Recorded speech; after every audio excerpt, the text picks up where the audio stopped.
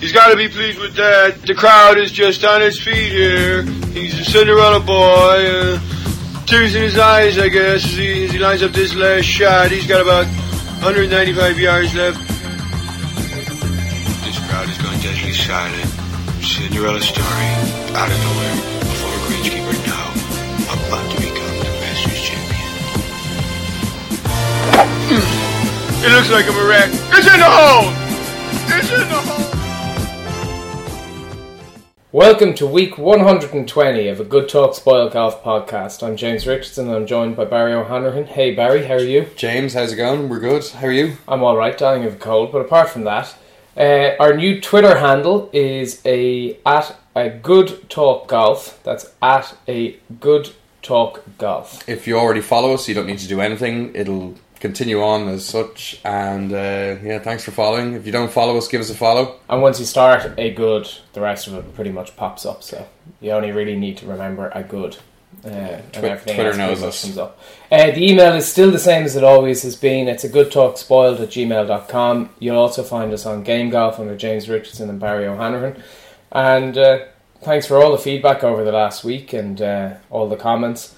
And as we always start, we look at our own games, and I've played quite a bit of golf, which is probably why I'm fucking cold at the moment. I have a cold at the moment.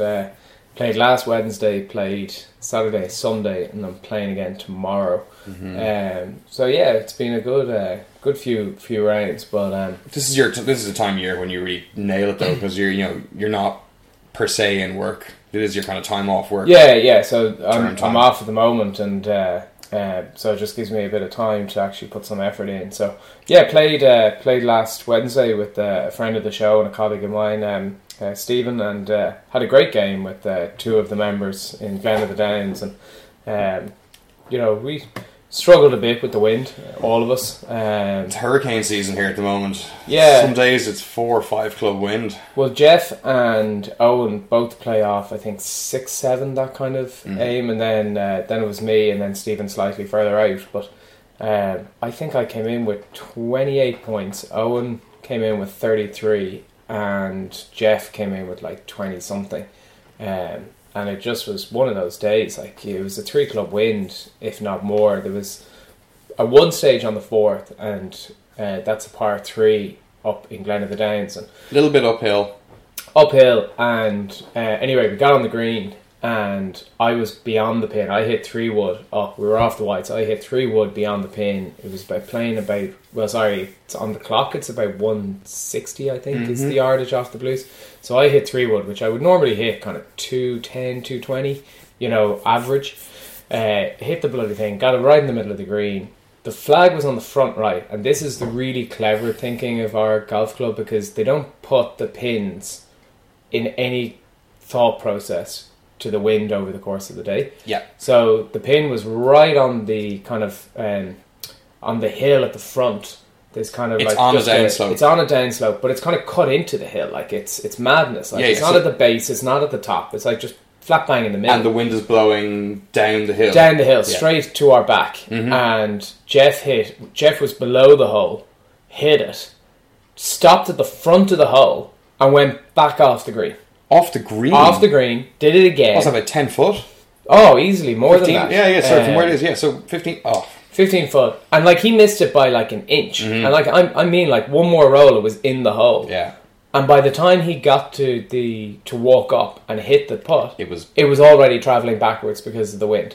I was on the wrong side of the hole, putting downwind downhill. So you're going to be halfway back down the fairway. Like, I sneezed on it, and I ended up 12 foot past.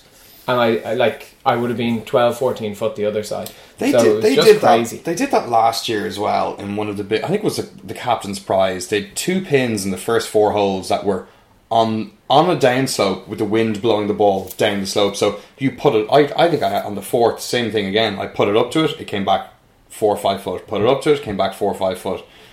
I don't know. But I have to tip my hat to Stephen, because he knew how to do it, because he hit it beyond the pin. Yeah. And it stopped and then rolled back in the back door. Nice.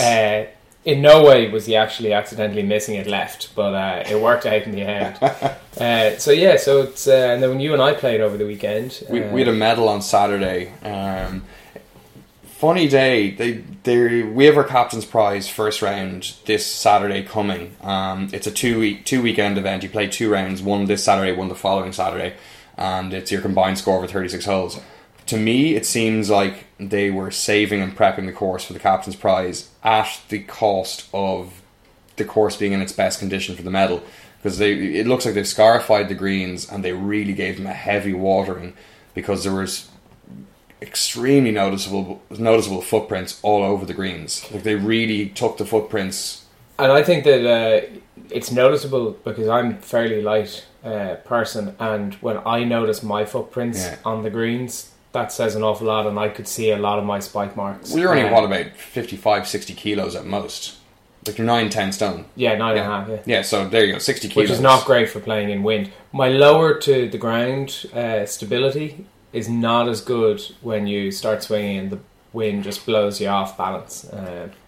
Yeah, it's not easy. So anyway, they certainly seem to be prepping the course for the captain's prize. So hopefully, all things going well with the weather this week, it will come in beautifully and they'll grow the rough up a bit and present a really nice challenge, and the greens will be in perfect shape for it. Which brings us all around to the fact that we didn't actually particularly play well, and you had an 80, I had a 76. Yeah, that's net. That's not gross, absolutely guys. Nothing to do with the course. But it was a good way to talk around the fact that we didn't play well. To avoid talking about our scores. No, certainly it was a day of the morning starters had quite an easier task than we did. Apparently the wind was maybe a 1 club wind. By the time we got going in the afternoon at 2 o'clock, it was 4, maybe 5 club wind at times. It was mental. Yeah, like, I was happy with my 76, which is 5 over handicap, but I was delighted in the end. You played quite well. We both did quite a lot of good stuff out there. I started double, triple, so that's not going to help you. Didn't help the mood in the camp either. No, but I was trotting along fairly all right, but I was like, will I tell him on the tee box that was a 7, or will I just ignore that? That's a hard one. Like the judgment call on when you approach your playing partner to ask them to confirm their score. Well, I never need somebody to confirm their score. I'm 99.9% sure. In fact, it happened on Sunday. I was marking one of the guys' cards, and off the first he hit it at the rock, and we walked down, couldn't find it. Eventually, after a bit of kicking the shrubbery, we located it. He took a drop. By that stage, I had gone to my other ball, and we're walking off the green 10 minutes later, and Will said to me, cracking four by your man. And I went, huh? And I didn't say anything. I just wrote a 5 down on the card, because I was like, it was a 5. It was 1 in, 2 was the drop, 3 over the back of the green, 4 on, and he then held the putt for a 5. But all 3 of them were talking about what a wonderful point save it was. It was a 4, it was superb. It took me 5 holes to broach the comment with them and said, just double checking your card. I have you like 5, 4, 5, 5, whatever. And he was like, no, it was a 4. You did count the drop shot, didn't you? Oh, no, I didn't. It's like, yeah, don't worry, I got your back. 5 for 0. So it's... yeah, but it's also tough when you're only in a 3 ball and only 2 turn up. We didn't have a third, so if somebody's having a bad day like that and a bad few holes, you can just go stomp it off over on the other side of the fairway. But at least the other person has somebody to talk to. Yeah, no, I mean, like, it wasn't the prettiest thing. I actually thought I handled it pretty well. I mean, it was on a scale of 1 to 10. It was better than your normal. Oh, a lot better, I thought. Anyway, like, I think I had a par in the 4th and I doubled the 5th, and then I went on an okay run of golf, so it wasn't all bad in the end. The wind was crazy. Like, it only helped us on 3 holes, I think, in the whole course. Maybe 1, 2, 3, 13. Something like that, yeah. 13, 17 and 18 were the ones where it was really helping. And so much so, like, the wind, just to give an example of what the wind is, my average drive is nowhere near this, but I hit a 340-yard drive on the 13th. That's right, Game Golf definitely shows that is not your average drive. Thank God Game Golf was there to mark that one. But, like, that's just... What was it that you asked me on, was it on 16? We were sitting waiting for the group in front. Do you mind if I check how far that? Well, it's up to you to decide. Well, see, yeah, I know. We're not going to be winning any prizes that day. We're using Game Golf Live. As far as we understand, you're not allowed to check what you can't. You can't, right? You can't. So I really wanted to check how far I hit that drive, but you'd have been disqualified. I would have been DQ'd, and I would have felt guilty about doing it. So I didn't. Ironically, you'd have only moved about 4 spots lower if you had been DQ'd from where you finished. Yeah, it wasn't good. Heavy shoulders. Thank God for all those NRs that helped bump you up onto, I think, kind of second page. Yeah. So anyway, look, it was a tough day out there. We hit some really good shots. The poor shots were, they get punished badly in a wind like that. So. Looking forward to the captain's prize this week. All right, nice tea time in the morning. Yeah, to be fair, I'm not really thinking about it as a captain. It's just another round of golf. Well, yeah, look, it is. I'm going to go play with a bit of fun and enjoy it, and whatever happens. I think lesson learned last year where I wasn't around for week 2, and I just did that, turned up, just played golf like it was a normal week, and had a 65. 65, yeah. So. I think that's the way to do it. I think a lot of people build it up a bit too much. Yeah. And also, like, strategy-wise, we were talking about this on Sunday. A couple of lads, all who'd be like Will, he'd have a chance, and a couple of other guys in the group would be thereabouts to have chances to win. Decent handicap golfers. And we were saying, like, Will last year would have won the captains if it had been played over 2 rounds. And all he had was the 70-70 for 142 under. And he's like, you don't actually have to shoot the equivalent of 40, 65 or 40 or 41, 42, 43 points. Actually, a 69-70, 69-71 is thereabouts. If you score level par net for your 2 rounds, you are in the mix. Like you're almost certainly top 10. Oh yeah. And that's just the way it is year on year on year, unless we get some freakish weather conditions. If you, like, good or bad, if you shoot level par for your 36 holes, you're right there in the mix. If you shoot 2 or 3 under, you better be preparing a speech for because there's a really good chance you've got to win at that score. But it's amazing how many people can play their way out on the first day by chasing a big score when you actually don't need a big score. Trying to shoot 5 or 6 under. In any event, look, you'll be able to keep following us on at a Good Talk Golf on Twitter, and you'll also find us on Game Golf, and we'll have our rounds for next week up. Are you gonna? There's one quirky cool thing that happens in our club. I'm not sure. It probably happens in a good few other clubs. Is that one of the guys there will run a book. Like, he'll be the bookmaker for the week.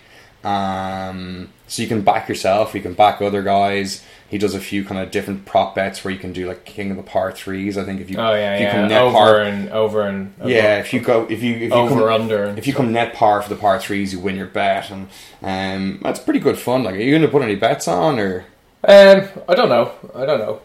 Feel it out in the morning. I'll see how I feel. Like, golf betting's tough enough when you're betting the pros, who are usually not reasonably predictable, but they're an awful lot more consistent than we are. Like, betting on amateurs is just. It's a double-edged sword. Like, what was it, 3 years ago? 2 years, 3 years ago? I think I went off as, like, the favourite. You had a hot streak. I think I had, like, an 8 on the first hole. Yeah. I don't know. I think that lends itself to building, especially the first round, up to more than it necessarily needs to be.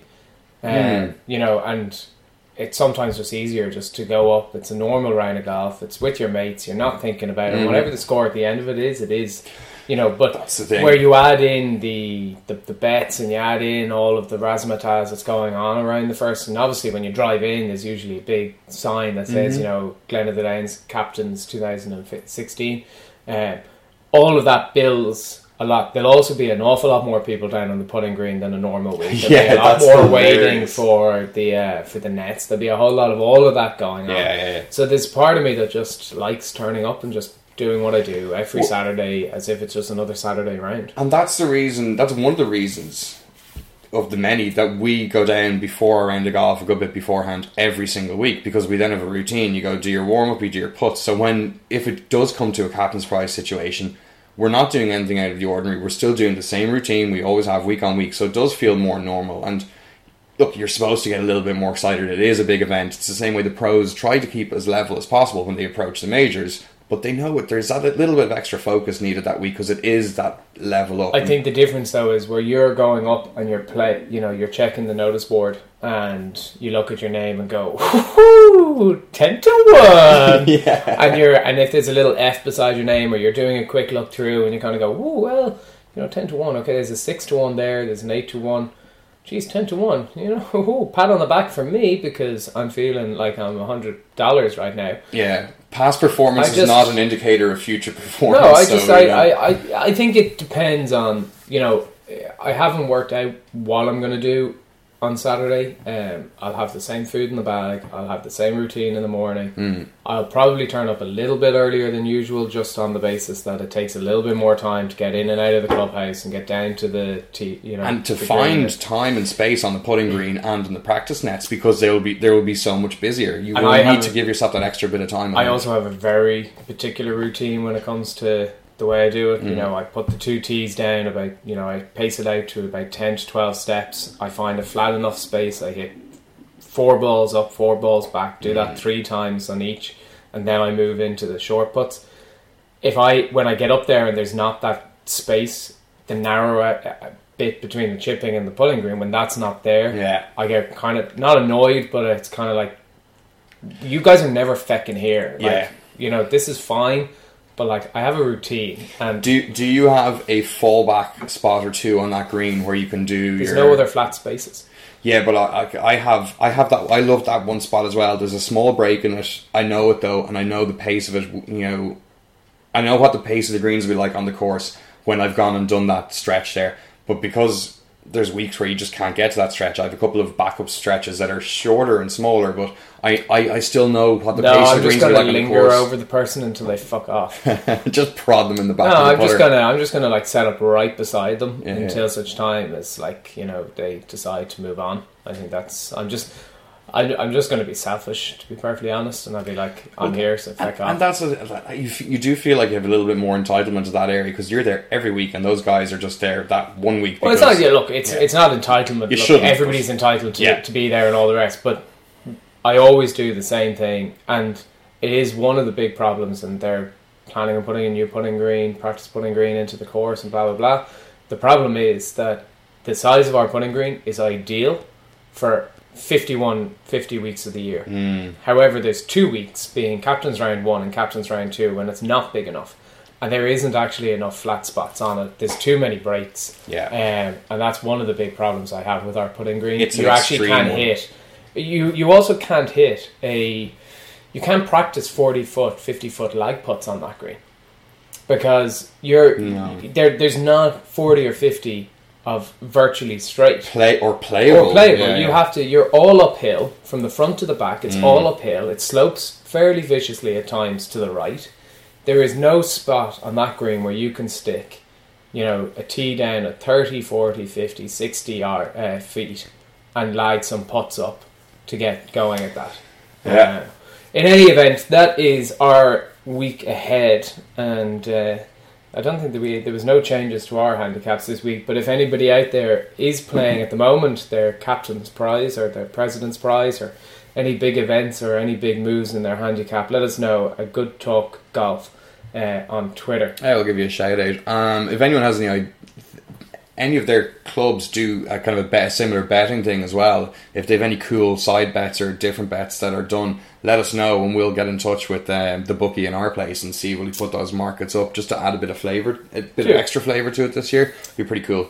And that's at a Good Talk Golf. The news this week, and I suppose is dominated by the major news that the Nike brand is withdrawing from golf. Now this is only going to be making of golf clubs, golf bags, golf balls, and they are going to stay in the golf foot shoes and in the clothing, but they are going to withdraw from it. There doesn't seem to be a very clear indication of when they're going to do this, but they keep talking about it as a phased exit.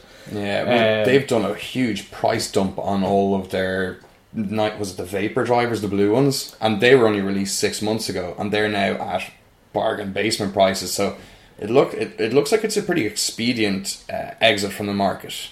It certainly looks like they're not going to be releasing any new stuff. How far along in the R&D they would have been with other bits. We don't know.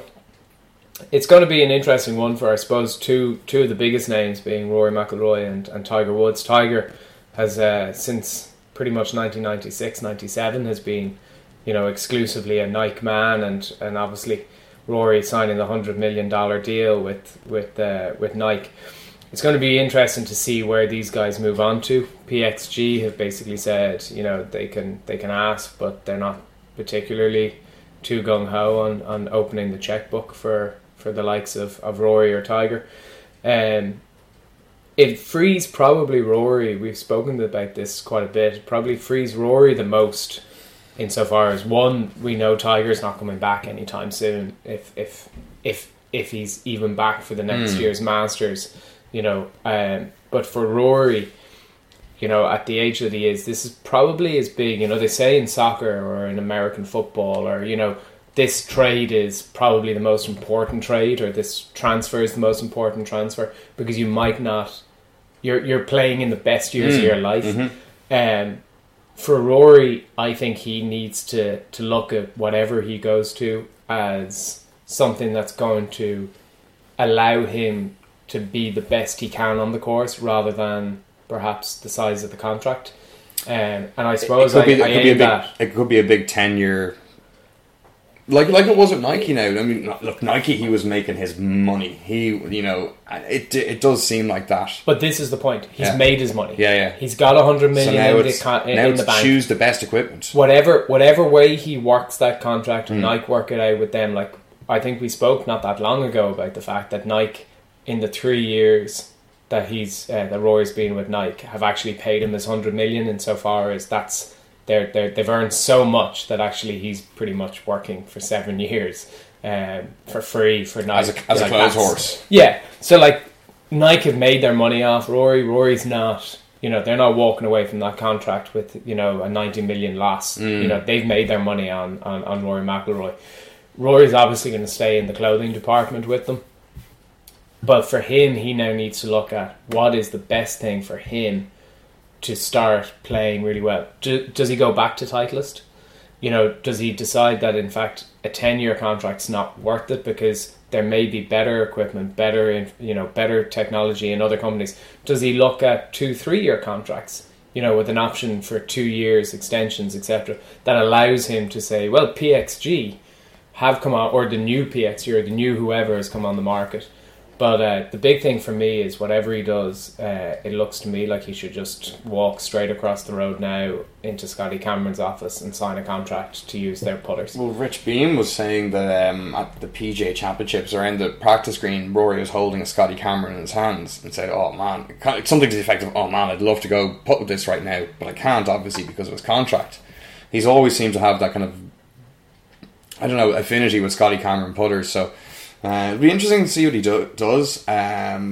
He's not. I'm sure he can't change, or he won't change between now and the end of this calendar year, I guess. But in the off season, I'd imagine he'll be doing quite a lot of testing across the different brands, and I think he's now in a position where money's not an object to him at all. He'll just go and find the best clubs for him, or what he feels are the best clubs for him, and kind of maybe with a little bit of image alignment as well. It's all down to what he wants from the game now. Does he want to try to emulate Tiger and Jack, or does he want to be known as a really, really good, excellent, one of the greatest, but never quite in that top excellence group?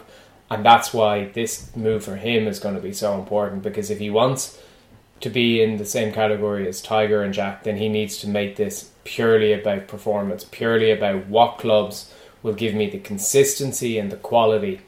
And there's probably only a limited amount of clubs makers that's going to do. If, on the other hand, he flips it and says, hey, I'm going to win maybe 3, 4, or 5 more majors, regardless of what clubs. I can go out with Spaldings and I'm going to win probably a couple more majors. But they're offering me another $100 million contract, and that's where my head is at. Then and that's why I say this is really important for. Do you think that's a bad call? to do that, to give into the money, not to give into the money again. Yeah. On the basis that if this was his first, if he was 21, or 18 or 19, and this was his first big contract, then you'd say, hey, okay, I understand. This was a chance. This is going to give you generational wealth and security like nothing ever that you've experienced. But here's a guy who has $100 million contract that's in the bank, that's sorted. He's earning $5-6 million a year just from his own playing winnings.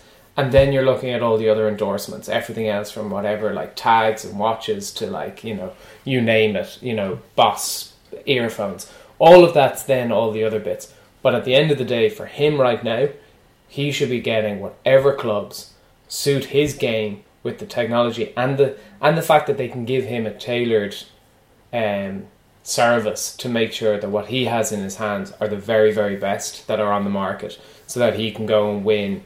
And if he doesn't, then what he says about, I'm picking schedules and I'm picking, decisions in my career to add majors to my trophy cabinet, to add titles, means absolutely nothing.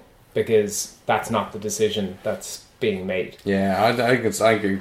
Hit the nail on the head. As far as I'm concerned, he has the money. Now it's just about the performance and how many, give himself the best chance to grab as many majors and tournament victories as possible. So it'll be interesting to see what he does and all the other Nike staff players. Brooks Koepka joined them just a year ago, so he's only, obviously Brooks has been playing quite well recently and seems to have settled well into the gear, but now he's going to be upheaval again and he's going to have to find new gear, and how long will that take to settle into? I mean, these guys are really good, so it shouldn't take too long. But I think if you were down the lower level of the tour, if you were kind of fighting for your tour card each year and you were moving, I'd be a little bit more concerned, because you're not just playing, you're not just changing golf clubs. You're still having to fight to stay on tour and make enough money, and you really don't want to go through a whole equipment change right in the middle of having to survive on tour. Yeah, the guys at the topper end, the guys in the top 100, top 50, they're pretty secure. Like, they're as secure as you're going to get. Okay, even if you're outside the top 50, you're not going to get WGC, but you're going to be at most of the major events. You're going to get into a lot of the Class 1 events. I'd be concerned if I was a Nike player down at like 250 in the world, thinking, I don't want to change again. It's going to take me ages. It'd be interesting to see if any of them love the club so much they might hang on and just play with them for a couple of years. They might go to Nike. Here, Nike, I'm sure you have a whole warehouse full of stuff at the moment. Give me 20 sets of those heads. I mean, there's guys on tour who will play with the same head on their iron for many years in a row because they just like it so much. But that's the other same point. With the drivers, like, is there a major difference from one manufacturer to another? There's slight changes in technology, and they'll tell you, if you're as an amateur, you hit the tailor-made X, Y, and Z, you're going to hit them 5 yards longer than our competitors. But that's probably stronger lofts, or stronger this, or stronger that, or slightly longer shafts. The reality is probably that for pros, there's probably not a vast difference between one make and another. But I think for your wedges and your putter, I think that's where particularly Rory will need to look at. And it frees him up now. He can sign whatever he wants for drivers, 3-woods, hybrids, irons. But if I was him, I'd be walking straight across to Scotty Cameron and going back to what he knows. This could be a really interesting thing, that Rory could go and cherry pick different manufacturers. I want those guys for drivers. I want those guys for my my driving irons. I want those guys for my wedges. I want Scotty Cameron for my putter. We'd both be astonished if he doesn't end up with a Scotty Cameron in his hands. Before we move on, though, what do you think of whether or not, and this is something he might do, would be that he would sign a co-sponsorship deal with somebody that the Rory Foundation is the main sponsor on his bag? A bit like Nike aren't making bags anymore, so he'll have a new bag. So now all of a sudden he could, a bit like Hugo Boss has with Stenson. That you could sign with somebody like Hugo Boss in conjunction with the Rory Foundation, so that a bit like Barcelona used to do with the sponsorship on the jersey. I think it was UNICEF. They instead of giving back, that was the way to do it. He could change a lot in the way deals and sponsorship deals for clubs and bags are done, depending on how he goes about it, or he could end up with a full bag of Titleist or a full bag of whatever. So I guess we'll see in the next few months. Well, look, let's look back at the week that was, and the LPGA, Barry, had a mistake last week, and the Canadian Pacific Women's Open did not take place. In fact, it's going to take place on the weekend of the 25th to the 28th of August. Yeah, it didn't just miss that by 1 week, I missed it by 4. So we'll blame the LPGA's website, because Barry just looked at it and saw it. I'll own that one. I read current tournament and figure at this time of year there's a tournament on every week. Didn't even look at the dates and went, okay, we're going with it. Not for the LPGA. No. So the Canadian Pacific Women's Open will take place on the 25th to the 28th. Before that, next week they have the Women's Olympic Golf Tournament starting. Yeah, it'll be next week, so we'll preview that in next week's show. We will get to that in due course, but the European Tour, the Aberdeen Asset Management Paul Lawrie match play took place up in the Archerfield Links Golf Club in North Berwick in Scotland. It was played over the 6,978 yard par 72, and Anthony Wall defeats Alex Noren 1-up to, I think was this 16 years 204 days after his maiden victory. Yeah, longest non-winning streak for a player. So did you get to see? You watched quite a bit of this, I think, did you? Well, I watched a bit on Sunday and a little bit on Saturday morning. So I think they had to push ahead and play 2 rounds, and I think it was on Friday because there was some bad weather coming in, which was the wind that smashed us on Saturday, and they got a good chunk of that on Sunday. Then in the final, they had gusts of up to 30, 35 miles an hour, which is quite significant. Those guys handled it a little bit better than we did. They've had a little bit more control of their golf balls than we could ever possibly hope for.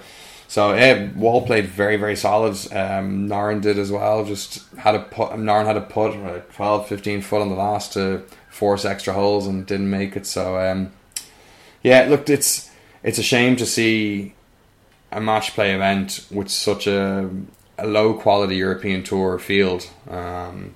You want to see a few of the bigger names there.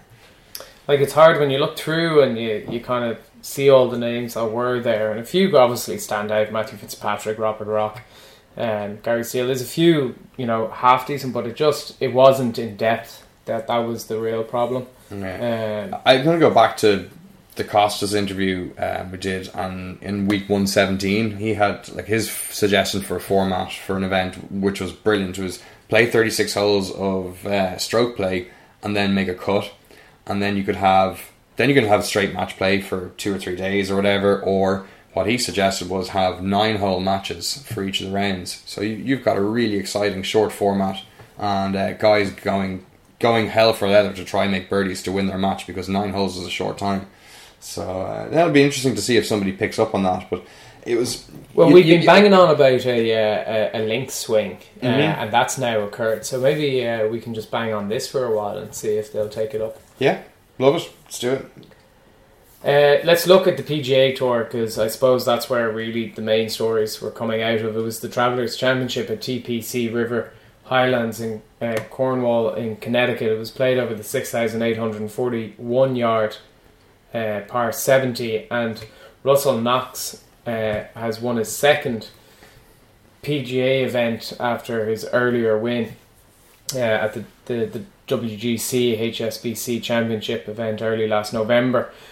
It puts Russell Knox now into Darren Clarke's Ryder Cup team, whether or not he stays there or not. But if we talk about Russell Knox for a moment, because I think we're going to spend probably a lot more time on another story that came out of it. Maybe a little bit. A good win for Russell Knox. Had to get it over the line, which is never always easy, but managed to do it. Well deserved. He played very, very solid on the Sunday. Yeah. I'm probably one of the more recognisable, or I don't know, clutch names that were up there, because he has had that win, and he just seemed the more solid player out of the few that were there early on the leaderboard.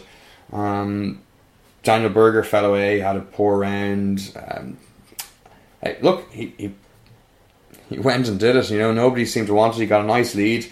He bogeyed 16, but all credit to him. Made great par in 17 and a fantastic par in 18. They got a long bunker shot, left himself a 12-footer uphill, and rammed it right in there. And brilliant celebration with the hat throw. That thing went far. Well, to put it in perspective for Daniel Berger, only 5 players in the last 16 years have gone on to win the Travellers' Championship after holding the 54-hole lead. Daniel Berger wasn't able to break the recent trend on Sunday despite opening the final round with a 3-shot lead. As you said, he was in total control over the course of the first 3 days of his own game, but yeah, really struggled with consistency on Sunday. Russell Knox, Scottish-born American, plays all the time over in the PGA. It's no done deal yet that those guys who are in the automatic spots are going to get the automatic spots. On the world points list, he has 141.22, Matthew Fitzpatrick has 147.82, Andy Sullivan has 153.8. Just in terms of relativity, the leading point scorer on that list is qualifying for the team is Sergio Garcia at 207.95. So Knox could easily overtake Sullivan and Fitzpatrick in the next few weeks and pip them for an automatic spot. If he doesn't get an automatic spot, I can't see how Clark leaves him out of the team. He's 18th in the world rankings now. How can you leave that out? He's just won recently. Surely that gets you a pick. And I also think that for Darren Clark, he's got to go to America to win this tournament. And Knox plays in America. Exactly. He's comfortable with American. If this was the other way round, if this was in Europe and it was on a links course, in fairness, I think probably a links course would suit Russell Knox going to that's true and knowing as well, how to play them. But if it was a European event or European Ryder Cup, I should say, then it's a 50-50 because there might be a guy who's more suitable or that course really plays to his eye or he won it, etc. There's a lot of variations. But interestingly, he's basically put it up to Darren Clark with the comments afterwards. He was asked, did he feel that the win now provided Darren Clark and the rest of the PGA, Darren Clark and the rest of the Ryder Cup team, a problem going forward in picking him. He said, I thought about it on the last tee, to be honest. I knew by winning this tournament it puts Darren in a very difficult position not to pick me. It's his decision. If I don't make the team, I can't think I'm worthy of a pick. It's his decision ultimately. But like I said, I hope I'm on the team. I would love to be there. It would be a huge honour. Maybe holding nice putts like that obviously helps. So kind of put it up to Darren in the comments. It was pretty candid. I think so. And we talked a lot 2 years ago about the American teams not picking guys on form. This is a guy on form. We have a long history on this podcast of me going on about Russell Knox most weeks. He's always there or thereabouts. Like, it's rare enough to see him outside the top 20, top 30, top 40. Like, he always seems to be there or thereabouts. He's a very consistent golfer. He's not going to show up and have an 8 or a 10 over week and miss the cut by miles, So, he's playing well at the moment, and he has been playing well for a long time. I think there's more shock if he's not picked than if he's picked. Yeah. And I think that's the reality. And as you say, you're going to have to look at the guys who make the team, and then if he isn't in the automatic, you have to look around and say, 1, why is he not in the automatic? And 2, is he above the other guys in terms of form and flair to be able to? And I just think in America, of all places, it's ideal setup for him to do it. But let's talk about the real story. And we wanted to make sure that we gave Russell Knox his fair dues because Jim Furyk is really the story of the weekend, who shot the lowest score in PGA Tour history when he fired a 12 under 58 on Sunday in the final round of the Travellers. His record score came 1,059 days after he tied the PGA Tour record with a 59 at the 2013 BMW Championship. And he's the first person ever now to equal or better 259s in tournament play. You kept texting me over the course of the round going, Jim Furyk, 800 through 9 holes. And I was looking at it going, okay, it's on friggin' TV, so I can't watch this. And then about 5 minutes later, it was like running commentary. 11 under through 12. It was like 11 under through 12. And I was like, okay. We'll wait and see what happens at the end here. Yeah. I still can't find it on the TV. There's no friggin' red button for whatever reason. That really bugged me. I was following it pretty in depth on Twitter and getting videos. Rich Beam was out there posting videos as soon, literally seconds after they happened. And I don't know. I don't know the reason why I was sending those texts. Oh no, sorry, it was this random kind of. I guess Furyk 10 under through 11. I know, I was like, but it's such a preposterous score. Like that's why I sent it. It's so ahead of what you'd normally see. Well, the first one you sent to me, I was like, yeah, but it's a 4-day round. Like, why am I surprised that he's 9 under through 10 or whatever it was? I was you thought it was for the tournament for 4 score days. rather than one round. I think Russell Knox is 5 shots ahead of that or something. Yeah. But let's put this in context. So these are the stats for the week. Sorry, for the round. So driving accuracy 92.9% for Furyk, 64.6% on the field. Greens and reg 100% greens and reg, 68% for the field. Proximity to the hole, and I think this is a really interesting stat because you're not even just getting it on the green, but you're actually kicking the field's ass in this respect. 21 foot 6 inches was the proximity to the hole. 36 feet 5 inches for the over the field. Strokes gained tee to green +7. Strokes gained off the tee +1. Strokes gained approach to the green +6. Strokes gained around the green -0.02. I think that's only because he never was off the. I don't know how that's not a 0.00. But anyway, there you are. Strokes gained putting 3.3. Total strokes gained +10. Feet of putts made 117 feet 11 inches, some 45 feet 10 inches more than the field.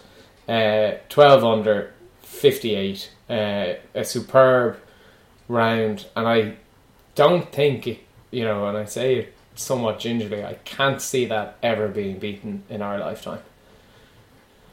I'm just going to stay quiet on that one. Sweeping statements. It could be done. And do you know what? You always say they could have gone lower. He could have gone lower. Now, he at the same time, he says, look, a couple went in for me. He had a big swooping breaking putt on 16. There was a 4-footed break putt that went in. But he'd have put on 15 from maybe 8 foot.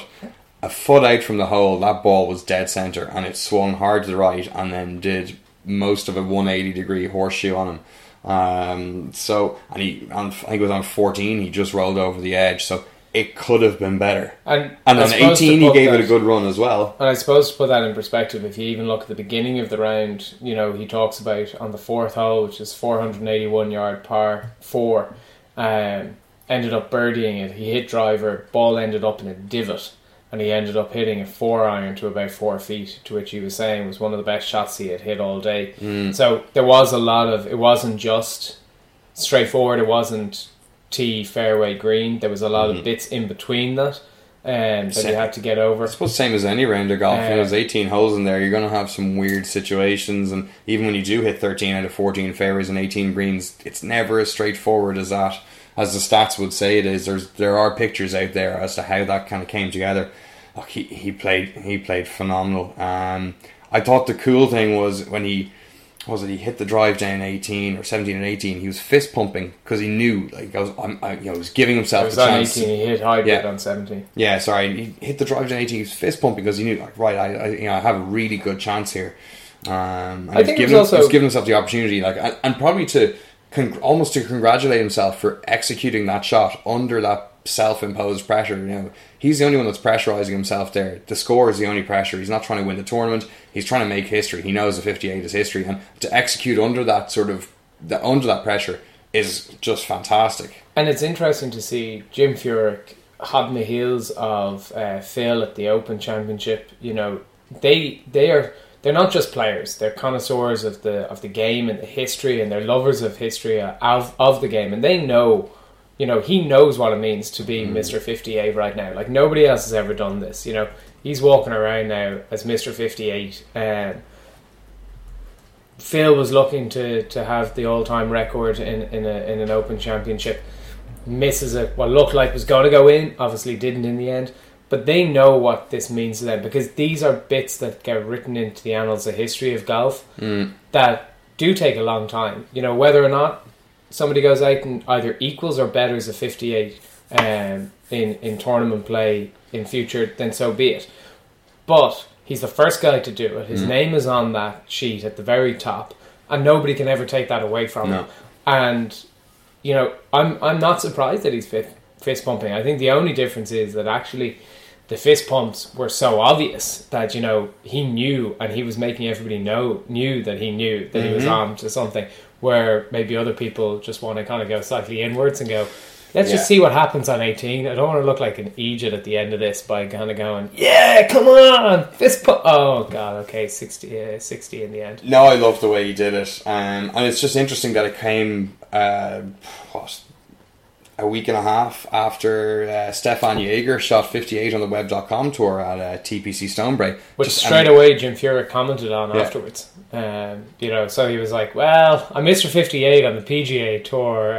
There was a guy on the Web.com. So again, similarly, he knows what's going on. Yeah. And these guys, you know, have to play to that. And they... It's an incredible achievement, you know, and then he followed it up, you know, just a few days after the 58 to be nominated and named the Payne Stewart 2016 award. He'll be the recipient, and it's has nothing to do with the 58, but this goes to a player that annually, to a professional golfer who best exemplifies Stewart's steadfast values of character, charity and sportsmanship. I think, in fairness, similar to the fact that Jim Furyk is just such a stand-up guy and a nice guy, he's always seemed fairly willing to stand around and give autographs and give the interviews and take time out. So it's well deserved. So Mr. 58 is also the Payne Stewart 2016 recipient. Will it be remembered as anything other than Jim Furyk's week, or poor old Russell Knox is going to be knocked down that leaderboard somewhat? I think even in the Knox household, Russell Knox is going to remember. You know, it'll be there in tandem because it's such a historic moment in PGA Tour and golf history that somebody shot a 58 on the highest level tour there is. So it's probably not the worst thing to be, you know, at the same time. Like, you know, you're on the weekend. You're probably going to be more remembered for it because you're going to go, oh, the Travellers, that's when Jim Furyk got his 58. I think so. Russell Knox won that week. Yeah. Rather than if he got a 59, people would be like, who won the Travellers? Yeah, who won that regular-ish event in 2016? You're gonna forget that pretty quickly, but it was cool thing. Well done, Jim. That was the week that was, and let's look at the week that's coming in, and we'll start this week with the PGA Tour, which is the John Deere Classic at TPC Deere Run in Illinois. It's going to be played over the 7,268 yard par 71. And it's been moved on slightly to accommodate for the Olympics. And Barry, do you have any betting on this? Is the betting there? I have the odds here, yeah. Unsurprisingly, Zach Johnson is the betting favourite at 13-2. This is his playground. I think over his last 30 rounds, his average scores in the 60s here, 66s. So that shows you how he likes it here. Steve Stricker's 12-1. Steve Stricker won this tournament 3 years in a row from 2009 to 2011. John Rahm is 12-1. That's seriously short, isn't it? I know he's playing very well, but he is a rookie and not long. He's not playing like a rookie. Not at all. No, not long into professional ranks. But wow, it'd be interesting to see if he's got that ability to convert on the tour. If he gets in that position. This is an event where a lot of birdies are had. Yeah. I think last year the cup was in and around -4. Mm-hmm. So this is something that you got to look at guys who are happy to go low and go really low. This is go time for sure. Yeah, it's the third. I think it was the third easiest par 71 on tour last year. So there you got to make a lot of make a lot of putts, and you got to be playing pretty hot to even contend here. Guys, running on. Daniel Summerhays playing very well at the moment. He's 20-1. Kevin Na 20-1. Ryan Moore 22-1. Gary Woodland 25s. Keegan Bradley, Robert Streb, Brian Herman, and Wesley Bryan are 33-1. Wesley Bryan has earned himself an automatic tour card on the PGA Tour. He won his third Web.com event of the season last weekend in a playoff. Made birdie on the 2 playoff holes. Was the only one to make birdie on the second playoff hole. Took the title, and he's graduated straight into the PGA Tour. He was killing it this year. He led the Web.com Tour in putts per green regulation, actual scoring, and birdies or better conversion percentage. So hot property going on to the PGA Tour. The guys will be looking at him a lot. Jerry Kelly 40-1, Patrick Rogers 40-1, Robert Garrigus 50-1, and the rest of the field are beyond that. So look, let's move on to the Olympics, which has returned to. Olympic golf has returned for the first time in many years to the Olympics. It's going to be played over the new Olympic golf course in Rio in Brazil. It's 7,128 yard par 71. It's a 60-player event, 72-hole stroke play. Playoff, if required, will be a 3-hole playoff. Barry, you've had a look at the actual course. This has been purpose built. Mm-hmm. We won't really know this course at all. It's had one event, which was a test run that Paul McGinley went out to play, and a few others that couldn't quite get the big names down. Golf has obviously had a lot of ups and downs with this tournament insofar as golfers withdrawing and not going for various reasons. But let's just talk about the actual golf course itself, and let's look at that Forget first. the politics and the because entries. the guys who are there are there now, so let's see what they're going to play. And with that, it does seem like this week there's a genuine dawning and realisation that forget the whole argument of an Olympic gold versus a major. They're there now, and the Olympic gold is there in isolation, and that's what the big story is this week. And silver and bronze. And silver and bronze, yeah, they're all chasing gold, but they see the whole narrative of like the major versus the Olympics, that's just been swept aside this week, and it seems that every player that's there is genuinely absolutely buzzing to be there and really embracing the whole thing. And I'd say there's a lot of guys who aren't there, who pulled out, are regretting that decision. So and if they are, they should tweet us at a good talk golf. Yeah, filled with regret, #Olympics. So the golf course, let's get to what the guys are competing on this week. It's a Gil Hanse design. It was built on an old quarry, so there's no rough and no trees. They didn't really have time to grow up the rough, so what they have is off to the side of the fairways and through the fairways are these native areas, kind of scrubland, long grass, sand. Think something like the way Pinehurst number 2 looked off the fairways when Martin Keimer won the US Open there. The inspiration for the course was drawn from the sandbelt courses of Australia, so it'll look a little bit like that kind of Royal Melbourne vibe. The fairways will run into the bunkers. It'll be a little bit kind of raw looking. Beautiful, beautiful courses to look at. And also Castle Stewart in Scotland. Gil Hanse said he wants players to be able to continue to play golf, and if they're off the fairway, they're going to have something to contend with, but not an impossible shot. So they'll have the ability to play the recovery shot out of the long grass or the scrubland areas. There are 79 bunkers on the course and water on 4 holes. The bunkers, they couldn't import any sand onto the course, they had to use what was there. So throughout as the course stretches over the land it's on, there are 3 different varieties of sand in those bunkers. So there's a little bit of an adjustment factor, but nothing these guys can't get their heads around. They get used to new courses all the time. Gil Hanse says the finishing stretch is very fun. The 16th hole is a drivable 303 yard par 4. The 17th is the shortest par 3 on the course at 133 yards. And the 18th is the last of the 4 par 5s at 571 yards. And he says the final 3 holes provide a great risk-reward scenario where somebody could conceivably go birdie, birdie, eagle. Another cool thing about the design is the men's and the ladies' tees, how the course is set up in terms of length for them. He's hoping that the men's and the women will both have similar golf clubs hitting into the greens. So the adjustment factor on the distance, like the men are hitting 7-iron in, the women will be hitting 7-iron in, albeit from a little bit closer than the men because the men's hit their 7-irons further. The guys might have to contend with a few more bunkers off the tee. The women might have to contend with a few more fairway undulations. So it looks like it's going to be a fun course. The main defence of the course is wind, which we saw a couple of days ago. The rowing was cancelled for the day because the wind was too high in Rio. So and I think Ricky Fowler only played 9 holes of practice and only pitched and putted the last 9 holes because the wind was so heavy the other day. So it all depends on how it sets up this week in terms of the weather. Well, it looks like a scoreable golf course if the wind is down. If the wind is up, they're going to have a bit of trouble. And the betting at the moment is as follows, and most of the guys are treating it like just an ordinary event, so a lot of places are 6-7 places.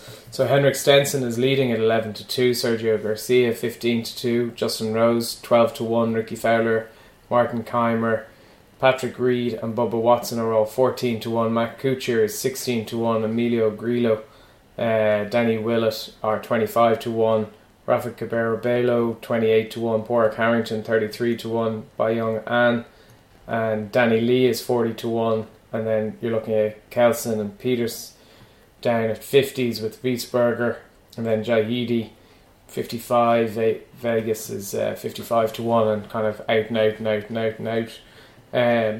Just quickly looking at the weather here, it doesn't look like there's going to be anything too strong, maybe 8-10 mile an hour winds at most. So certainly nothing the players can't handle and score well in. So yeah, it should be a fun event. And a lot of guys who wouldn't ordinarily get into such a high profile event because of the way the rankings are done have a chance to go and win a gold medal. And we all know how good these pros are. Any of them can beat any of them on any given week. So we could end up with a surprise gold medal winner. Yeah, and I'm going to pick one very outsider, and it's Finland's. Where's he gone? He's at 250 to 1. Rupi Kakko. Went out early last week at the Aberdeen. I think went out in the second round, but I don't know. I've been reading quite a bit. They just reckon that he's the kind of, if you're looking for somebody down the odds. So I'm picking him. Yeah, no, and there is a course link there. So if you're looking for, how a guy might go on this course, look for a little bit of form maybe in Portugal or in the Middle East where the temperatures are quite, warm. They're playing at 26 degrees here, so guys can play there. And also any form on Castle Stewart Golf Links, which is similar in the way its playability. I've got a couple of bets on this week. I've Miguel Tabuena from the Philippines. He's 200 to 1. He's had popped his head up on the leaderboards and into my mind the last few weeks. Emiliano Grillo has played very well recently. Fell away in the PGA Championship, but was it the PGA Championship and the US Open? His golf clubs got lost, but they're now returned to him, so he's going to be playing with a little bit more pep in his step. And also Padraig Harrington, who's playing quite well at the moment, had a really poor round on Sunday, but his focus has been severely pointed towards the Olympics ever since the official announcement that he was playing for Ireland. So hopefully he can ride that good vibe towards a win or a medal even, or just top 6 will be fine for now. And I suppose, look, if we're going to be really selfish, we wish Porrick Harrington and Seamus Power, who I think Seamus, who's world number 290, he's 150 to 1 there. We wish them both the best, and we'll look at the women's next week because they're going to play the following week. Yep. The big fear that I have for this course is it just hasn't bedded in enough. I just kind of get the impression over the last week watching a lot of the Olympics that everything seems to be a little bit kind of slapdash. It's kind of like there's a guy at the back of the stadium still screwing the last chairs into place. Like you're sitting there going, mate, where's my chair? Oh, it's on its way. It just seems like I'm just fearful that they're going to cut the hell out of this course this week, and then it comes to the ladies and the whole place is just going to look really, really shite, and it's just going to cut up really badly. I guess the good thing is that there are only 60 guys playing it, not a full field event of 156, which would be tough for a golf course to hold 2 high level events week on, one after the other. So with only 60 going out, it probably should be okay. But I do get you. Yeah, your point about the Olympics, everything seems a little bit, oh shit, we have a snag list for everything, and the snag list is not really getting done. I don't think it has got done. Yeah. To be honest, I was looking at photos of the golf course the other day, and there was a part of me that was actually amazed they had flags on the course. It was like somebody had been told, don't forget the flags, and they're sitting there going, there's a job I was meant to do. Oh, I was to get the golf flags. Shit, I forgot that. I just think, that's my only fear. Whatever about it, and you made the point earlier, we're here now. So whatever about the guys who didn't turn up and the guys who haven't arrived, it's all over. Now you want a spectacle. Now you want those players on a massive shootout. And I'm kind of hoping as well that you'll get 5 or 6 guys who will really go at it. That they will really have a go at trying to fire darts at the board. And this will be a big thing. This is once every 4 years now for this Olympics and the next Olympics. So and then never again. Quite another 100 years. Quite possibly. I guess it all depends on viewing figures and everything there. But you win a gold medal in this, it's going to be a huge thing. You're going to get it's going to be a very, very, very high profile thing if you're the gold medal winner in this event. it will be equivalent profile-wise to winning a major. While not maybe in terms of prestige, but profile-wise and worldwide, recognition of this person. We've always said this, even if they don't make any changes, which they may to the event on the next occasion and say it should just be amateurs only and we'll see what happens. Mm-hmm. But if it does turn out to remain as is, there can only be 2 Olympic gold medal winners in golf over the next 4 years. This year and 4 years from now in Tokyo. Yeah. Which means that you can have 10, 15 majors. You can beat Jack's record, you can do whatever you want. But there's going to be 2 guys in the world, because I'm assuming the guy from 1904 is dead. But if, there's going to be 2 guys in the world walking around with the gold medal of an Olympics. And that's the bit that I think I'm more disappointed that guys didn't turn up. Yeah. Because at the end of the day, it is the only chance. Whether you still rank it above or below WGC or, it's a major or wherever the hell it is, there's going to be 2 guys over the next 4 years that are going to be able to get into a pub and sit beside each other with their medals beside them and say, hey, you want a gold medal? Yeah, so did I. I am an Olympic champion. And nobody else can do that. And I think that's the thing that... The uniqueness gives it a real special level. On its own, it's outside the conversation of comparing it to majors or WGCs. It's just a separate thing, and it's a really special thing. But and you can whoever wins this, it'll mean a hell of a lot to them. But you can throw open the clubhouses of many clubs and put all major winners into it, and they would be chock-a-block. You can open up, a 2-seat table and say, there you are, lads, you're the 2 Olympic winners. It sets you apart, and that's what I think will be interesting to see. And I'm really hopeful that over the course of the week, that whoever is there, whoever's towards the top, that there's just one almighty shootout, because there's no point coming, fourth. Fourth means nothing in this event because there's no prize money. So fourth is fourth. It makes it no difference. And that's the thing. They're not just cashing a check this week or trying to cash a check or get a wheelbarrow of cash. And they're not playing for Ryder Cup points. They're not playing for FedEx points. This is 3 people walk away with the gold, silver, and bronze. That's it. So now it's a case of having a major fight between them, and I'd love to see 5 or 6 guys within a couple of shots going down 15 onwards, just going, there's no point me laying up here, I'm going for absolutely everything. There could be quite a lot of multiple medals here, like say second or third or ties between 3, 4 or 5 people. Will there be 5 bronze or I don't know how they're going to do it. Well, I assume that I don't know the answer to that, but I assume they'll just send them out to a playoff. Firstly, if there's one guy who wins it, and then there's or there's 2 guys in first and a guy in second, then the 2 guys in first go out for the playoff. One gets the gold, one gets the silver, and the guy who finished second, technically on the score sheet, gets his bronze. If there's, however, 5 people on bronze, send them all out for a playoff. Oh, that's brutal. Well, I love it. I'm only working that on the basis that similar to the boxing, you lose your semi-finals, you still have to box the losing semi-finalist for the... But I don't know, otherwise they could, half the field could get a bronze medal then. You could all just be like, do you know what? We'll all go away with a medal, lads. I don't know. My research didn't get that deep, and the thought only came to me about ties right now. So no, well, I think if anybody knows, give us a tweet. The other thing that was interesting was that they could go out for a practice round. I didn't think, in other events, you don't see Usain Bolt getting a practice 100-yard sprint in the stadium. He just comes out for his race and a go. So it's interesting they got practice rounds this week on the course. It would be interesting if they had to turn up blind on Thursday and say, there you are, lads. Wouldn't you say the guys in, say, the kayaking, the whitewater after kayaking would get practice rounds in that course as well? You see, I thought that, and this is really nerdy because I ended up watching some of the slalom kayaking the other day, and they said, oh, this guy, these 2 guys don't need to go again. But they're going to do it because it gives them a bit of practice on the course because they don't get to. So I'm not standing over that. But I've never heard of the guys getting, the tennis players, do they get to go out and play a tennis match beforehand just to get used to the surface, or I don't know. Or do the equestrian, do they get to run? Do they get to practice? I don't know. It's the same with the swimming. Do they get to warm up in the actual swimming pool to practice in the days in advance? I don't know. Anybody who knows, at a Good Talk Golf. Isn't that right? Yeah, it is.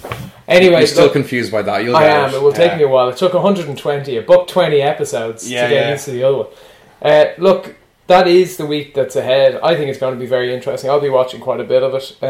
My only fear is that both BBC and RT are showing really odd things at very odd times. So you don't actually get... I don't think any channel are showing the full golf at this stage.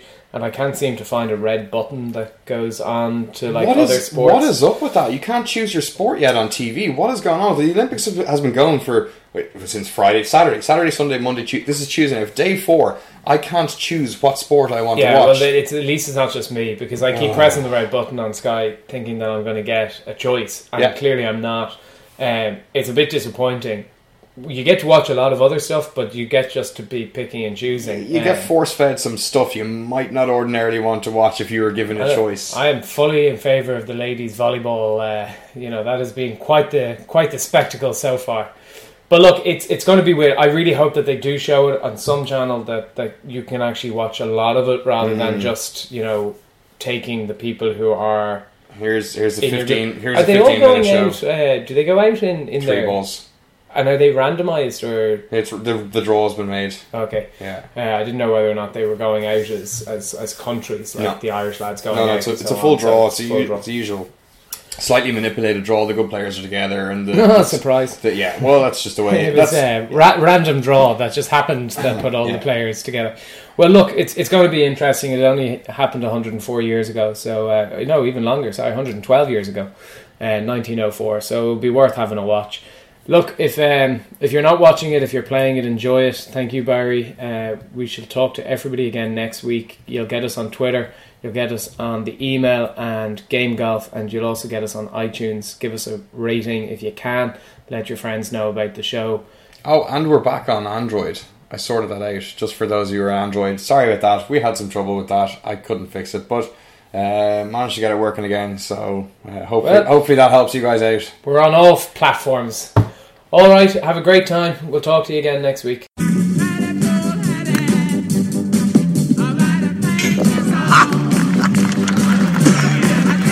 Bye bye, huh? Well, you're fine. Bye bye.